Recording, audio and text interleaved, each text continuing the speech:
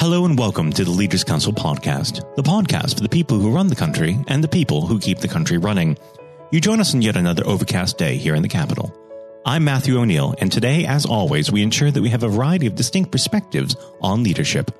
First, we're joined by Sarah Poynton-Ryan, founder of Property Sourcing Hub, a company that helps others put their money to work. Sarah, hello. Hi, Matthew. How are you? I'm well. Thank you so much for coming on the program today. We might as well dive straight in. What does the word leader mean to you? I think for me, Matthew, leadership and the word leader is not necessarily somebody who sits at the top of a food chain directing or giving instructions, but somebody that actually wants to drive a culture through a business or through a team that allows people to feel empowered, that they're contributing something positive to that environment. So for me, leadership is really about leading from the front, but bringing people with you, alongside you. It's, in our business, it's very much about the inclusive and quite diverse culture that we're creating. I'm at the front of that and I'm leading that, but I want everybody in the business to feel empowered that they're contributing to the success of the business. And how would you describe your personal leadership style? I think for me, I'm quite involved. You know, I have a really good relationship with everybody in our business from an internal perspective and an external perspective as well. Empowerment is definitely something that's important to me. I think people are capable of more than they give themselves credit for. So as I'm running my business at any point, there's space to make mistakes. There's space to suggest improvements. I think for me, my leadership style is very much an inclusive one. I enjoy being surrounded by people that are actually a little bit better than I am at certain aspects of the business, because if everybody can bring their A game and everybody can contribute something super positive, actually the business grows faster than if I try to always be my way or no way. Does that make sense? Absolutely. Let's go back to the very beginning of your career when you're first starting out in the working world. Was there any particular individual or influence that formed the way that you lead today? I think I've had lots of different influences over the years. I've been in sales and marketing pretty much my whole working life. And before I worked for myself, I worked in quite large corporate global businesses. I had lots of leaders, or maybe leaders is the wrong word. I had lots of bosses who taught me every way I didn't want to run a business. I learned lots of ways that I didn't want to be as a leader when I was in employment and when I was in the corporate world. For me, I really struggled with wearing a suit and having a certain coloured hair in the corporate world. I dyed my hair red once and I was sent home. I wasn't allowed to have red hair, although it didn't stop me doing my job and being very good at my job. It didn't fit with the rules. I don't think that's necessarily leadership. I think that's more of a dictatorship. So for me, I learned a lot from the corporate space how not to lead a team. Since being in the more entrepreneurial space, I have multiple mentors. I've got lots of very good friends who run very large businesses.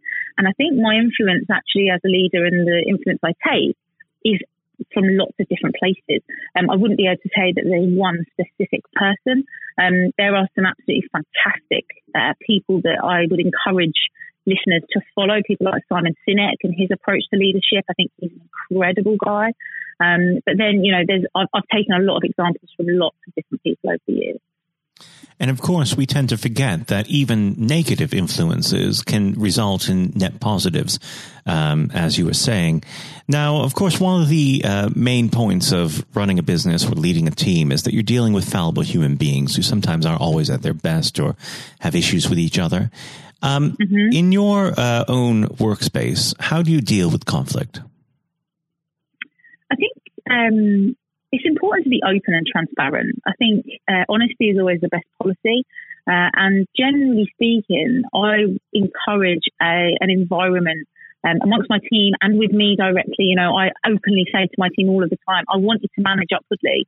If you think there's a way that we can improve, if you think there's something we could be doing differently or better, then we as a team need to know about it so we can contribute the best version of the business that we can.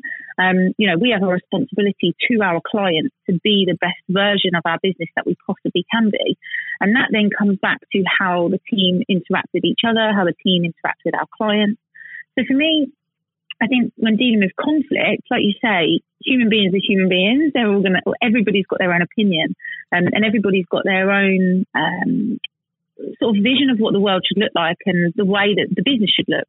But I think what's really important when there is a degree of conflict or there's a challenge in the business is that everybody's got space for their voice to be heard. And I think when you sit and you really listen to the team and how they're contributing and, the opinions they've got, when you have that really open forum for conversation and empowerment, what happens is there tends to be less conflict because everybody's respectful of each other. We don't have a very hierarchical setup in my business. It's very much around, open conversation. And I think that helps to reduce the amount of conflict that takes place. That's not to say that there isn't any, because naturally there sometimes is and hard decisions have to be made. But I think sitting down and having open and honest conversations really helps to reduce that as best as possible. Now, of course, any business that needs to thrive on in the future will have to raise up the next generation of emerging leaders. What is your advice to those individuals? What's my advice to emerging leaders? To emerging leaders, yes. Yeah. Be open to not letting your ego get in the way, I think is the best bit of advice that I can give. When you are running a business, it's hard. It's hard every day.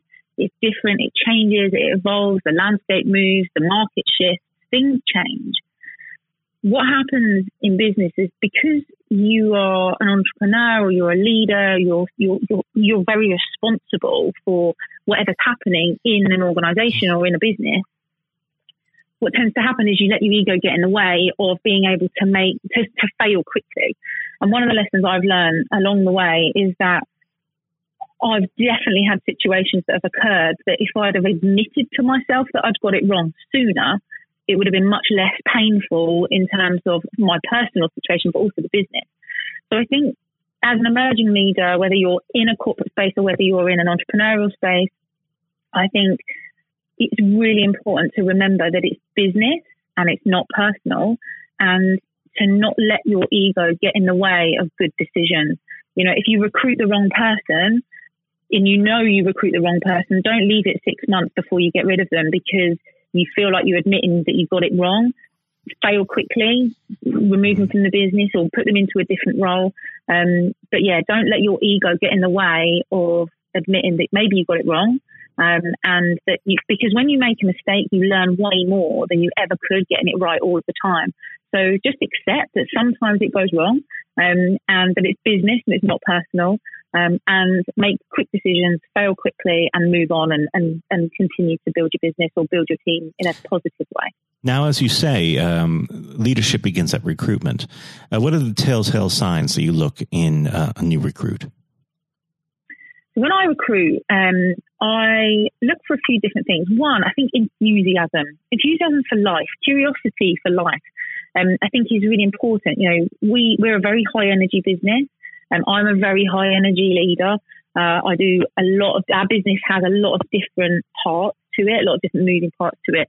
We're very service led, and we generally work with other entrepreneurial type people. So we serve those people because they're investors, people that are building portfolios, people that want to generate larger businesses.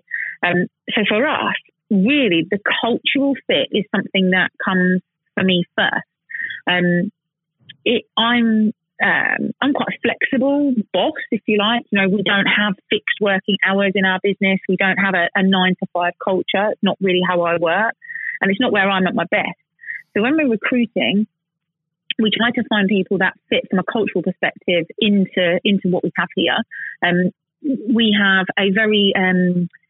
we have an approach where it's important that you're just happy to roll your sleeves up and get stuck in. So for us, if somebody said to me, well, it's not really my job to empty the bin, even though it's overflowing, for me, that's not going to fit this culture. For me, we're all a team and we're all in this together. And so everybody should be happy to kind of get stuck in. So I'm looking for people at the recruitment stage that are excited and enthusiastic about getting involved in the culture and working towards the greater good of the team. I think as well, the obvious things like somebody that is going to turn up on time, somebody that's going to have the interests of the business at the heart of everything that they do, the interests of our clients at the heart of everything they do. I think that's also really important. But I think a lot of it really, for me, whether you turn up to an interview in a suit or you turn up to an interview in ripped jeans and trainers, if you can do the job and you're enthusiastic about it and you're going to give everything you've got to make contribute something positive to the business, then you're the person for me. Turning up in a suit and a tie doesn't necessarily mean that you could do the job. It's you as the person that I find to be the most important aspect of recruitment. Now, unfortunately, our time together is very quickly drawing to its close. But before I let you go, what does the next 12 months have in store for Property Sourcing Hub? So for us, the next 12 months is really exciting. We're working towards a target of contributing 250 homes in the next 10 years to our local market. We work a lot in the space of reducing homelessness. So we're actively trying to contribute homes into the marketplace to put people into safe and comfortable beds at a point in the country where we have a bit of a housing issue. So for us, the next 12 months is going to be about acquiring assets to house people that otherwise wouldn't be able to be in their own homes, and working with property investors to help them build portfolios that also contribute safe, warm, comfortable beds into the marketplace. So we're very, very excited about the next 12 months. Sarah, it's been an absolute pleasure discussing leadership with you, and I very much look forward to speaking with you again sometime in the near future. Thank you so much for having me, Matthew. It's been an absolute pleasure. I really appreciate the opportunity to have a chat with you guys. Thank you. That was Sarah Poynton-Ryan, founder of Property Sourcing Hub. And now, if you haven't heard it before, it's Jonathan White's exclusive interview with Lord Blunkett. We're joined today by David Blunkett, Lord Blunkett, former Home Secretary, former Education Secretary. David, thank you very much for joining us today. You're very welcome. It's always a pleasure, but since we are talking around the theme of leadership, it would be remiss of me if we didn't start with the leadership election going on in the Labour Party. Apart from, I'm sure, your delight that a certain someone is leaving a post, what are your thoughts on it so far? Well, I think the party membership are going to make a very clear decision. Are they in the stands watching, or are they on the pitch playing? And if they want to play, then the two candidates that are in for the future are Lisa Nandy and Keir Starmer. I'm personally backing Lisa because I think she's a brave woman with a tremendous amount to give. She's got really good, positive ideas. I like them because they're about building from the community rather than command and control from the centre. They're about a new form of social democracy and socialism rather than trying to replicate a failed past. And she can reach out to people that others can't. So I'm giving her my backing. I think Keir Starmer is very professional, very able, and presents extremely well. And I hope that one of those two actually come through in the election on the 4th of April. There has been a lot of criticism, especially from for candidates a little further left than them, who've criticised even the last Labour government as being part of 40 years of Thatcherism.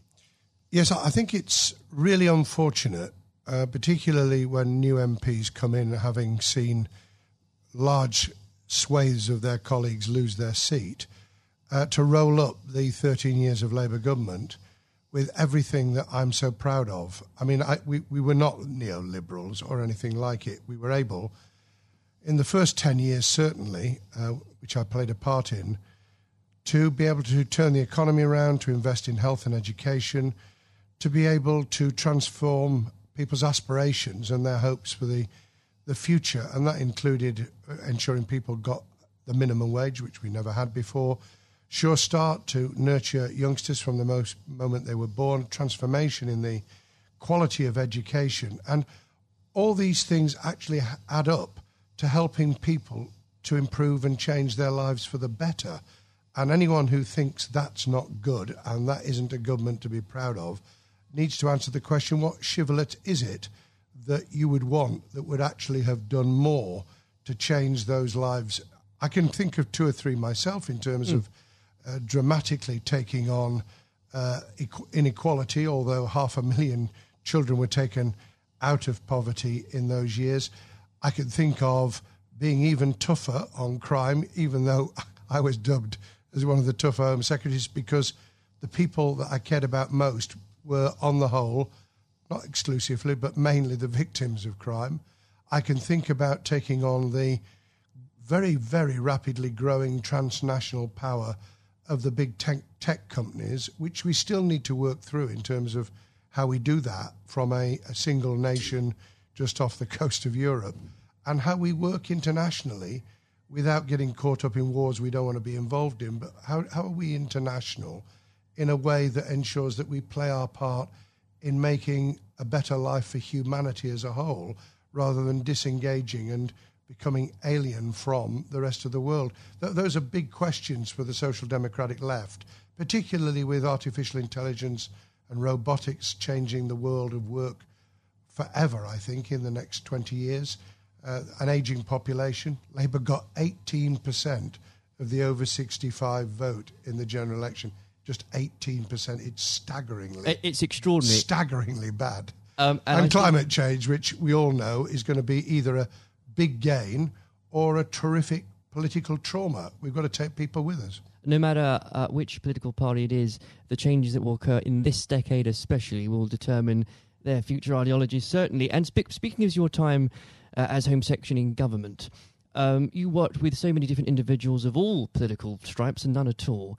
Is there someone, and on the theme of leadership, that stands out to you that embodies some of those qualities you described earlier? Yes, I mean, it's on the theme of bottom-up.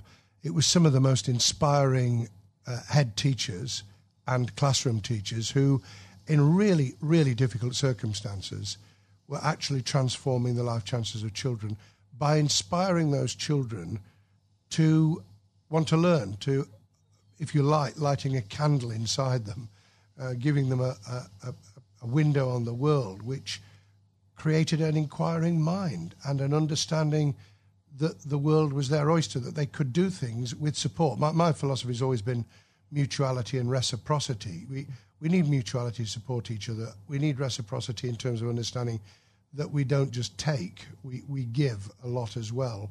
And I suppose that really comes down to if you're prepared to do something for yourself, we're prepared to do something to help you.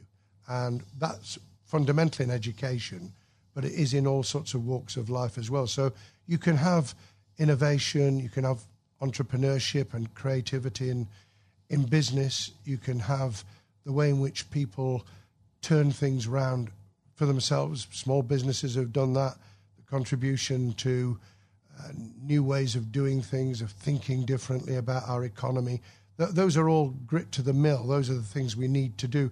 And we can do them together. It's not that you're on the side of the devil if you're an entrepreneur, or you're on the side of the angels if you work in public services. We are dependent on each other. Oh, you can't have one without the other. Yes. And I think, to coin a term, extraordinary, ordinary people, and especially when it comes to, given your answer, David, to teachers, to carers, people that honestly don't get the recognition they deserve on a day-to-day basis. And without them, half of society wouldn't function. Completely. I call it civil society, which functions even when government isn't functioning. It's the glue that holds things together. It's people working and living and having their being together and recognising that they are dependent on each other. I've obviously met incredibly inspiring leaders in a different vein. I was very fortunate to have met Nelson Mandela 3 times. I met Bill Clinton a number of times, both of whom, in very, very different ways, were inspiring leaders. I've met people in leadership positions who couldn't take a decision to save their lives. Tony Blair famously said in his conference speech the year before he stood down as Prime Minister, and I knew exactly what he meant. He said the worst ministers are those who won't take decisions, and anyone in a leadership role needs to, A, know why they're there, what they intend to do with the authority that goes with being a leader and a manager, and then how to draw people in as a team to be able to implement it so that it's a team approach. It's not someone out on a white charger. It's someone who can mobilise, motivate, provide incentives for people to feel that they're part of the solution as well. And I think whether it's politics, whether it's business, whether it's sport, it's exactly those qualities that you need to succeed in any of them. Yes, it is. And if people recognise that and they have a clear idea themselves, they have and build, because you can build leadership qualities, they know how to manage their own time and their own emotions, because we all, from time to time, feel like really losing our temper, and I don't pretend for a minute over the years that I haven't. How to control your own feelings and emotion, and how to bring the best out in other people's. How you work out that people who are really good don't threaten you, they complement you. People who have complementary skills to you are really valuable. And I suppose the ability to listen, not just for its own sake, but to listen because you are conglomerating, I suppose you would call it plagiarizing, thoughts, ideas, ways forward from everyone around you. I often think that football managers wouldn't do too bad a job if they actually talk to the fans after the game. Well, everyone knows, David, you're a big Sheffield Wednesday fan. I know. Can't be easy having to hear the praise of Chris Wilder and Sheffield United every week after week. No, it isn't, although it's damn good for Sheffield, so I'm being a bit magnanimous at the moment. That's very good about of you. Sheffield United in the Premier League, because it's change. It does change. It lifts the image of the city internationally. If you're not just because it's Sheffield United, but because if you're playing Liverpool and you're playing Man City, then that's a global audience. You're immediately beamed across the world. So that's good. I could cry sometimes. We can beat Brighton, Premier League side, in the FA Cup at Brighton. We can beat Leeds at Leeds. I was there when we beat them 2-0 in January. And then you can lose 5-0. And then you lose 5-0 at home to Blackburn, and half the fans were out of the ground by half time. What would a manager Blunkett say in this situation? I would have asked myself a very simple question. What went wrong with motivating those players so that when they came out on the field, they walked instead of ran? They didn't have any of the passion they'd had the week before at Leeds. They showed no drive and incentive to take hold of the game. What went wrong with the same players who'd played very well the week previously? And if you could answer that question, and something may have happened, who knows, something during the morning before the game started, something may have gone sour.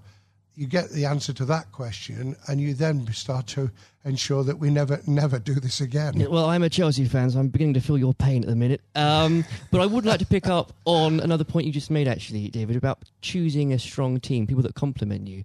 A lot of criticism that Theresa May got as Prime Minister was that she tended not to pick, perhaps, the more ambitious, the more ministers that might well challenge her. One of Boris Johnson's, for all his faults, he has been said in the past, he's a man that picks people that are good at their briefs. Do you agree with that?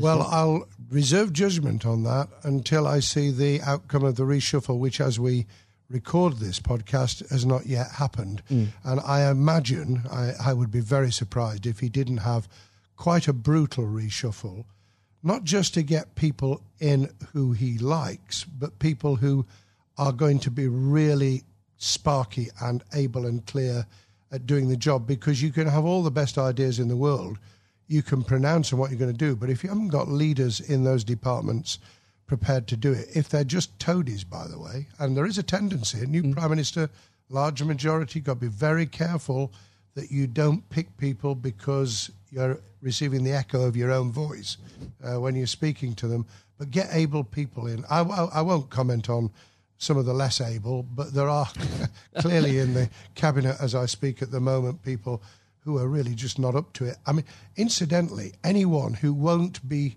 cross-examined by decent journalists on the BBC, who've changed their minds recently about Sky, isn't worth their salt.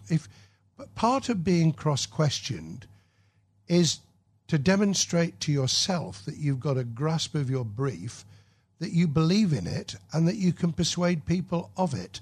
And if you can't do that under real cross-examination rather than sitting on the sofa for an easy morning television program, get out of the business. Don't do it. Without a doubt. Yeah. And also, I should add, that is how Leaders of All Stripes earn that respect in the first place. But there is a question, isn't there? And try and answer the questions. That's what I always tried to answer the questions. Or be very good at avoiding them. Either way. The way of avoiding them is to take it head on and say, I'm not going to answer that question, explain why. Quite. And I think that one of the great things about the Leaders Council especially is that it takes and talks to people, again, from all different backgrounds, leading something very different, whether it's a charity, whether it's a business, whether it's in politics. There comes points, though, and David, you must have experienced this, whether as leading Sheffield City Council or as Home Secretary, when people are looking at you for leadership, where do you get your strength from? I think there's something inside all of us. There's a tenacity, there's an ambition, there's a desire to get things done, to make a difference inside you, whether you're in public service, the charities, or you're driving a business that actually says, this is why I get up in the morning. So you've got to have something internal to yourself. The second is the satisfaction you get back, because you do, from seeing things change for the better. You can take pride without being egotistical. There's nothing wrong with being proud of what you do and to want to do it even better. And that's why you need both sharp minds around you. In my case, it was special advisors as well as ministers. I pretty well picked my ministers. Sometimes Tony asked me to take people who I was a little bit iffy about, and we had to meld people into the team. I was able to pick all my own special advisors, and that really did make a difference. But in the end, you've got to like what you're doing. I mean, the people who are unhappy in their skin, it's very difficult to perform if you're in the wrong business or in the wrong department of a business, or if you're really hating teaching, or in politics, you're just in the wrong department. I was very lucky because education and employment were my first loves in terms of what I wanted to do, and I got the job for 4 years. I'd then come to the conclusion that there were really big challenges for us. It turned out even bigger than I expected with the attack on the World Trade Center 3 months after I became Home Secretary. But the big challenges of security, of reducing crime, of dealing with the development of positive citizenship, which also had a read over in terms of immigration, the kind of things that change people's lives either for the better or the worse. And you don't get everything right. That's the other thing you've got to recognise, which is why being part of a broader team, being able to take criticism but not always accept it, because otherwise you blow with the wind, that's the measure. And I think if we can share those traits, those experiences, those different elements through the Leadership Council, if we can get people from very, very different leadership managerial roles and delivery roles to actually be able to share that experience, everyone will gain something from it, because that dialogue will inform, it will avoid people reinventing the wheel, it will take people a lot further than the niche, for good or ill, the niche that they're in at the moment. David, in a couple of minutes we have left, I will be mean and put you on the spot and ask you for predictions, perhaps in 3 things. What will happen in the Labour leadership contest? How will the next few months go for the government after Brexit, after we leave the European Union on the 31st of January? And where will Sheffield Wednesday finish in the league? Lord above. I'm not sure which is the most difficult of those questions. I've already indicated where my support is for the Labour leadership. If we take it at the end of January 2020, Keir Starmer has clearly got off to a very, very strong start. I think, however, it will be very much down to who can reach those parts of the Labour Party membership that came in on the back of Jeremy Corbyn's election in 2015 to that post, who can be persuaded that what they want to see and the big changes they'd like to enact can only be brought about in any form if we win, and we win back the tragic loss of people on our side in December 2019. And that's got to be Lisa Nandy or Keir. On the next few months, I think that the government will probably do quite well. I think that there are real dangers ahead in just having 11 months to negotiate trade deals, especially with bellicose pronouncements about we're not going to have alignment, as though alignment in itself is a bad thing when some of it will be very good.